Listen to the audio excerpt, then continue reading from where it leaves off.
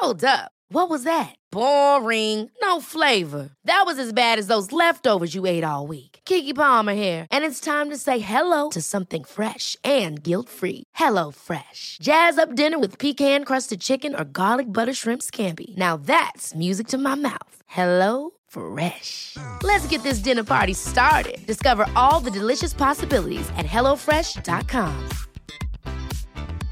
A lot can happen in the next 3 years. Like a chatbot may be your new best friend. But what won't change? Needing health insurance. United Healthcare Tri-Term Medical Plans are available for these changing times. Underwritten by Golden Rule Insurance Company, they offer budget-friendly, flexible coverage for people who are in between jobs or missed open enrollment. The plans last nearly 3 years in some states, with access to a nationwide network of doctors and hospitals. So for whatever tomorrow brings, United Healthcare Tri-Term Medical Plans may be for you. Learn more at uh1.com.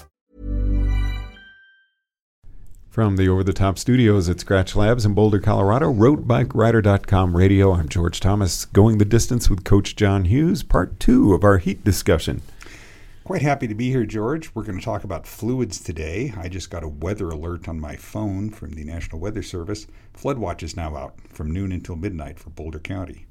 So we're expecting some very heavy hydration and concentrated thunderstorms, which is not the kind of hydration you want. After losing our basement twice to flooding, I really am not excited about this one. Yeah, we didn't get flooded out. We live on top of a ridge, and water runs downhill, so it was not an issue, except our road was flooded out. So we were stranded or had some time off the grid, as I prefer to think about it, for about 4 days. Yeah, I live about halfway down the ridge, and the water ran downhill right into the basement. Yeah, that's not so good. So last week we talked about how to prepare and ride in the heat, whether you're training on hot days or doing an event on hot days. And today what we want to talk about is hydration and electrolytes, and then next week we'll talk about cramping, which is more of a problem in hot conditions. So let's start with just a little review, George. Last week I made the point that most of the heat when you're riding is generated by your relatively inefficient engine, your body. That's where the primary heat comes from. And you do get some from hot air, certainly, and you do get some from the sun, but mostly it's what you're generating. And that's why hydration is so important. Think of it like your car engine. You and I live in Colorado, and so we've got long extended climbs. And if you push your car really hard up the climb, your temperature thermometer is going to start to rise. And the way your car deals with that is it's got a radiator and it's circulating cool fluid, and then that is producing heat that is then dissipated by the radiator, which then circulates the fluid back through the engine. And your body's the same way. Your blood is circulating to your core, coming out to the skin. Heat is released back to your core, out to the skin. Now, have you ever had your radiator get really low on fluid? You ever blown the radiator cap off? Never that bad, but I have had it get kind of smoky. Yeah. Older car. Right. I actually had it run pretty low on fluid, and I had to stop at a gas station and buy some. So I had to rehydrate my car. And it's the same issue if you're out riding. If you get too low on fluid, you're not going to cool down effectively. So how can you gauge how much fluid you need? And what should that fluid be? I mean, should it always just be straight water? I mean, here we are at Scratch Labs. I do enjoy their hydration products. First of all, I wouldn't drink radiator fluid, obviously. Okay. Any of the hydration beverages, Scratch, other people, are formulated to make them taste better. You absorb it a little faster with a little glucose, a little sugar in it, kind of doesn't matter Oh, you do? which form it is, yeah. And some electrolytes which help to restore what you're losing, but never enough. Let's talk about what sweat is composed of. A liter of sweat, a quart, roughly on average, 800 milligrams of sodium. Could vary, could be 500, could be 1,000 milligrams. Now, the recommended daily allowance of sodium is only 2,300 milligrams. So in 3 hours, you could sweat out all the sodium you're supposed to have consumed. So sodium's an issue. Potassium. obviously we're supposed to eat bananas to deal with it. I've been taught that for years. Well, potassium, a liter of sweat, has a little over 100 milligrams of potassium. And in a normal, healthy diet, you're eating 4,700 milligrams of potassium a day. Wow. Okay, so eat a crappy diet. It's only half of that. 2,000 plus milligrams. That's still enough to take care of 20 quarts of sweat. Potassium's not really a big issue. Calcium, same thing. 40 milligrams is what a liter will include. You should be eating about 1,000 milligrams a day. Calcium is really important for strong bones. And as you get to our age, more calcium. Magnesium, same sort of thing. Liter of sweat, 20 milligrams of magnesium. And for men, it's recommended about 400 milligrams a day. For women, about 300 milligrams a day. So the key electrolyte is sodium. Now, interesting. I have recently was doing some testing, and the physician said, you don't like to hydrate and because you got to pee so much. And so I've been drinking water with a tablespoon of sea salt in it. Good boy. And I actually enjoy it. And it's not cold. It's very much lukewarm. Tablespoon of sea salt. They're definitely recommended brands. And that's what I've been drinking at the house. When I grew up in Washington State, it gets really hot in Washington State, Western Washington. I mean, it might get up to 70 on a really hot day. Ooh. Just terrible. And had a great scoutmaster. Mr. Ritchie had climbed Mount Rainier 8 times. He was really into mountains. So we did one of the big Cascade volcanoes every spring. And remember what I said about internally generated heat, right? Mm-hmm. You're going along, it's below freezing, but you're climbing for 6-8 hours, and you're not sweating heavily, but you are sweating to dissipate the heat you're generating. You could carry enough fluid, but you'd probably be so overburdened you would never get to the top. So we'd carry a couple quarts. That's what we'd carry. And we'd get back down to camp, and Mr. Ritchie would say all right, each of you guys in the troop, pull out your quart water bottle. Here, fill it up. We got some more water here. All right, dump 2 tablespoons of salt in there. Mix it around really good. Now give me your other water bottle. Fill that with water. And we drink the first one. It tasted terrible, but it got the sodium in there. Then we take the second water bottle. Plain water is a chaser. So the key ingredient is sodium. Mixing a tablespoon in, great way to do it. Chug it down. Follow it with something to clean your palate. But sodium's the big one. That's why for my clients I recommend get salt tablets. Go to the pharmacy and get salt tablets. That's what you really need. Or pretzels. Or dill pickles. Or go to Subway or some other sandwich shop and get a big deli sandwich of turkey, ham, beef. They've all got enormous amounts of sodium in them. Bacon. Wouldn't recommend those as part of a regular diet, but when you need sodium.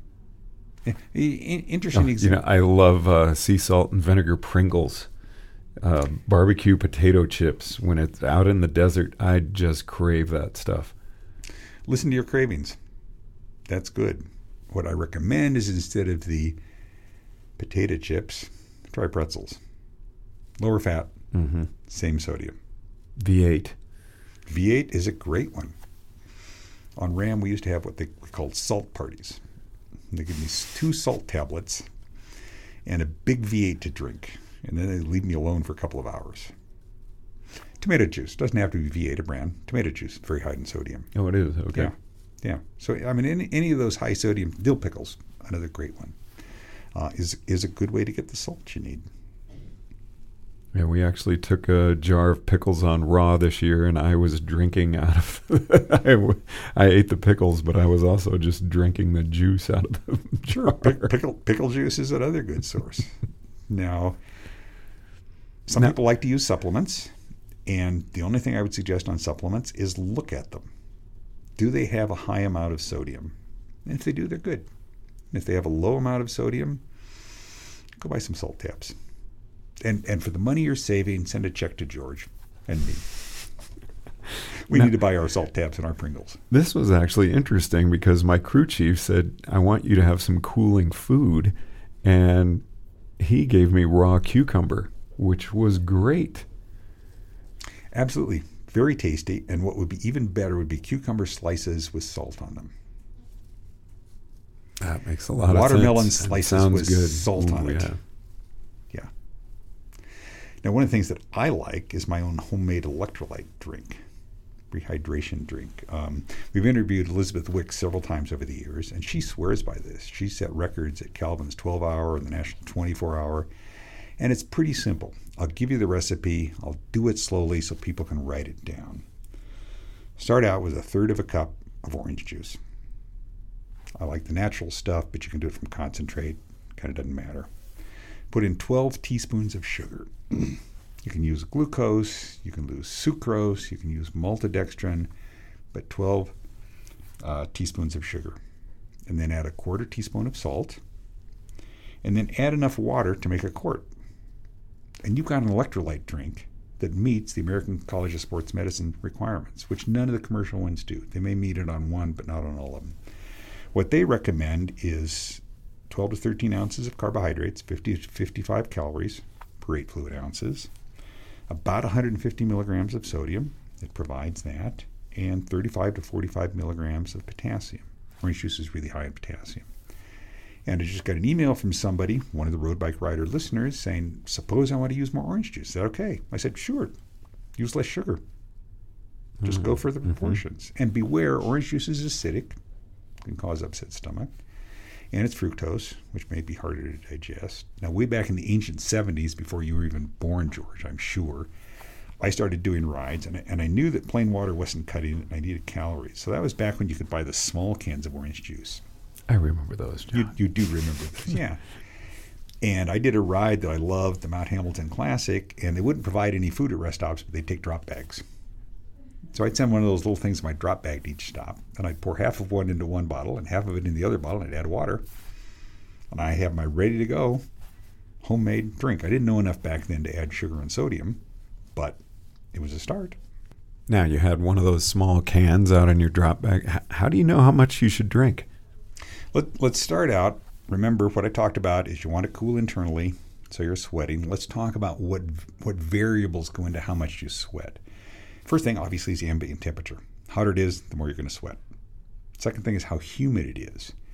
John Marsh, down there in Atlanta, runs Road Bike Rider very, very well. High humidity where he rides. Sweat doesn't evaporate as much when it's really humid, so in fact, you're going to sweat more to try to get the cooling out there.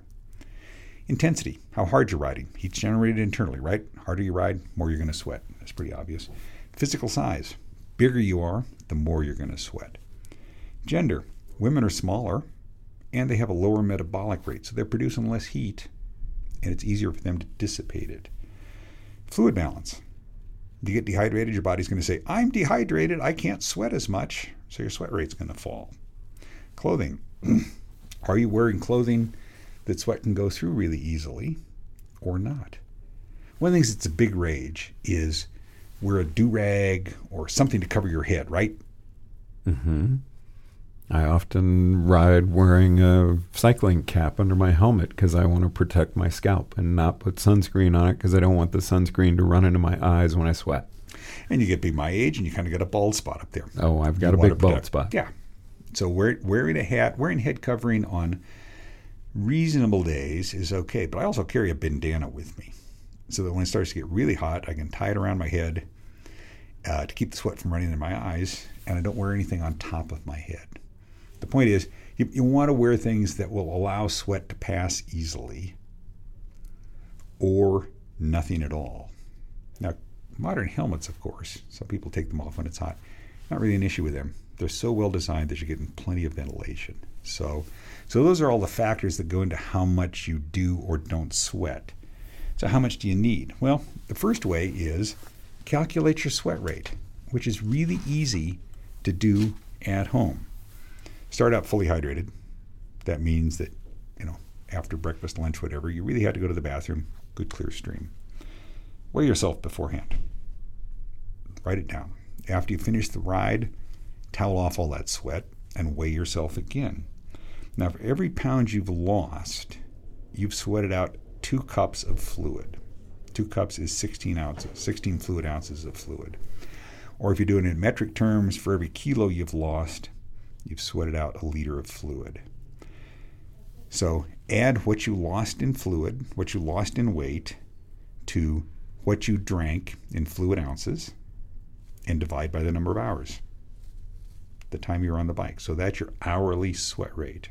And as I described above, sweat rate varies by conditions. Now, it's interesting what the pros do. They race really hard, they get dehydrated, and they still sprint really fast. And often in pro races, there's a restriction. You can't get a feed, you can't get a bottle after, or so many kilometers before the finish.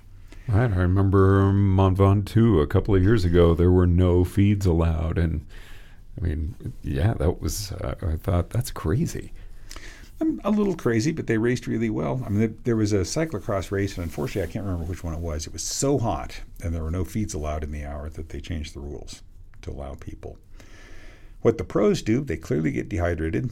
They're weighed before, each pro is weighed before the start of the race. Each pro is weighed after the race, and for every liter of fluid they lost, they drink 1.5 times that. So if somebody's lost 3 kilos, that's 3 liters. They'd be drinking 4.5 liters in the bus before they get to the hotel. Not all at once, but they'd drink it down. So the first way to think about it is what's your sweat rate. The second way to think about it is the risk of hyponatremia, which is low blood sodium, which can be fatal. Cause your brain to swell, your skull doesn't swell. The pressure can kill you. And so you want to avoid hyponatremia. And that typically happens to somebody who are drinking on a schedule. I figured out what my sweat rate is, and by God, I'm not going to get in trouble, so I'm going to drink more than that. And I'm going to drink it every hour, no matter how I feel. And then you start to swell around your ankles, around your socks, around your gloves. If you're wearing a ring, swells around that. All that swelling is a sign that you're accumulating fluid, which is lowering your blood, so it's diluting your blood, lower blood sodium. So you want to stop drinking. So that's the second way, is to avoid hyponatremia. I've talked about how some dehydration is okay. And what the experts are recommending now is drink enough to satisfy your thirst. But don't force yourself to drink. That's plenty. And if you're pretty thirsty, you need to be drinking more. Now, one other factor, we talked about electrolytes, and people's sweat concentration varies. So if your jersey ends up covered with salt, that's a clear sign that you're sweating out more sodium than average. So you need to be eating more salt, more Pringles, more salt tabs, all those. So it's not necessarily that you've eaten too much salt. That's just something you do. You sweat out more salt. The more salt you eat, the more your body can say, okay, I don't need quite this much. I'll sweat more out. But pretty typically, it's that your sweat is simply saltier. Okay. Yeah, I've definitely had days where it's like little granules of salt are in my eyelids. And Sure, yeah. On your forehead, it stings your eyes, all that kind of stuff. So more sodium would be good. I would try more sodium. And if you're still having lots of salt accumulating, then you may in fact be having too much sodium. All right. Well, these are this is part 2 of our 3-part series on heat. Are there any articles that deal with the topics we've talked about today? 2-part article that I wrote on riding in the heat and hydration. It's right here on the Road Bike Rider website. And then one on cramps, which is what we'll be talking about next week. So look right here on the podcast page. You'll find those articles. There's also more information on my website, coach-hughes.com. Good resources. So I encourage you to learn more about how to ride in the heat so you can have a lot of fun and not get yourself in danger. Well, I look forward to talking with you about cramps next week, John. Yeah, let's try to cramp beforehand so we have some firsthand experience. From the Over the Top Studios at Scratch Labs in Boulder, Colorado, roadbikerider.com radio, I'm George Thomas. Mom deserves the best, and there's no better place to shop for Mother's Day than Whole Foods Market. They're your destination for unbeatable savings, from premium gifts to show-stopping flowers and irresistible desserts. Start by saving 33% with Prime on all body care and candles. Then get a 15-stem bunch of tulips for just $9.99 each with Prime. Round out Mom's menu with festive rosé, irresistible berry chantilly cake, and more special treats. Come celebrate Mother's Day at Whole Foods Market. it. Ever catch yourself eating the same flavorless dinner 3 days in a row? Dreaming of something better? Well, HelloFresh is your guilt-free dream come true, baby. It's me, Keke Palmer. Let's wake up those taste buds with hot, juicy pecan-crusted chicken or garlic butter shrimp scampi. Hello Fresh. Stop dreaming of all the delicious possibilities and dig in at HelloFresh.com. Let's get this dinner party started.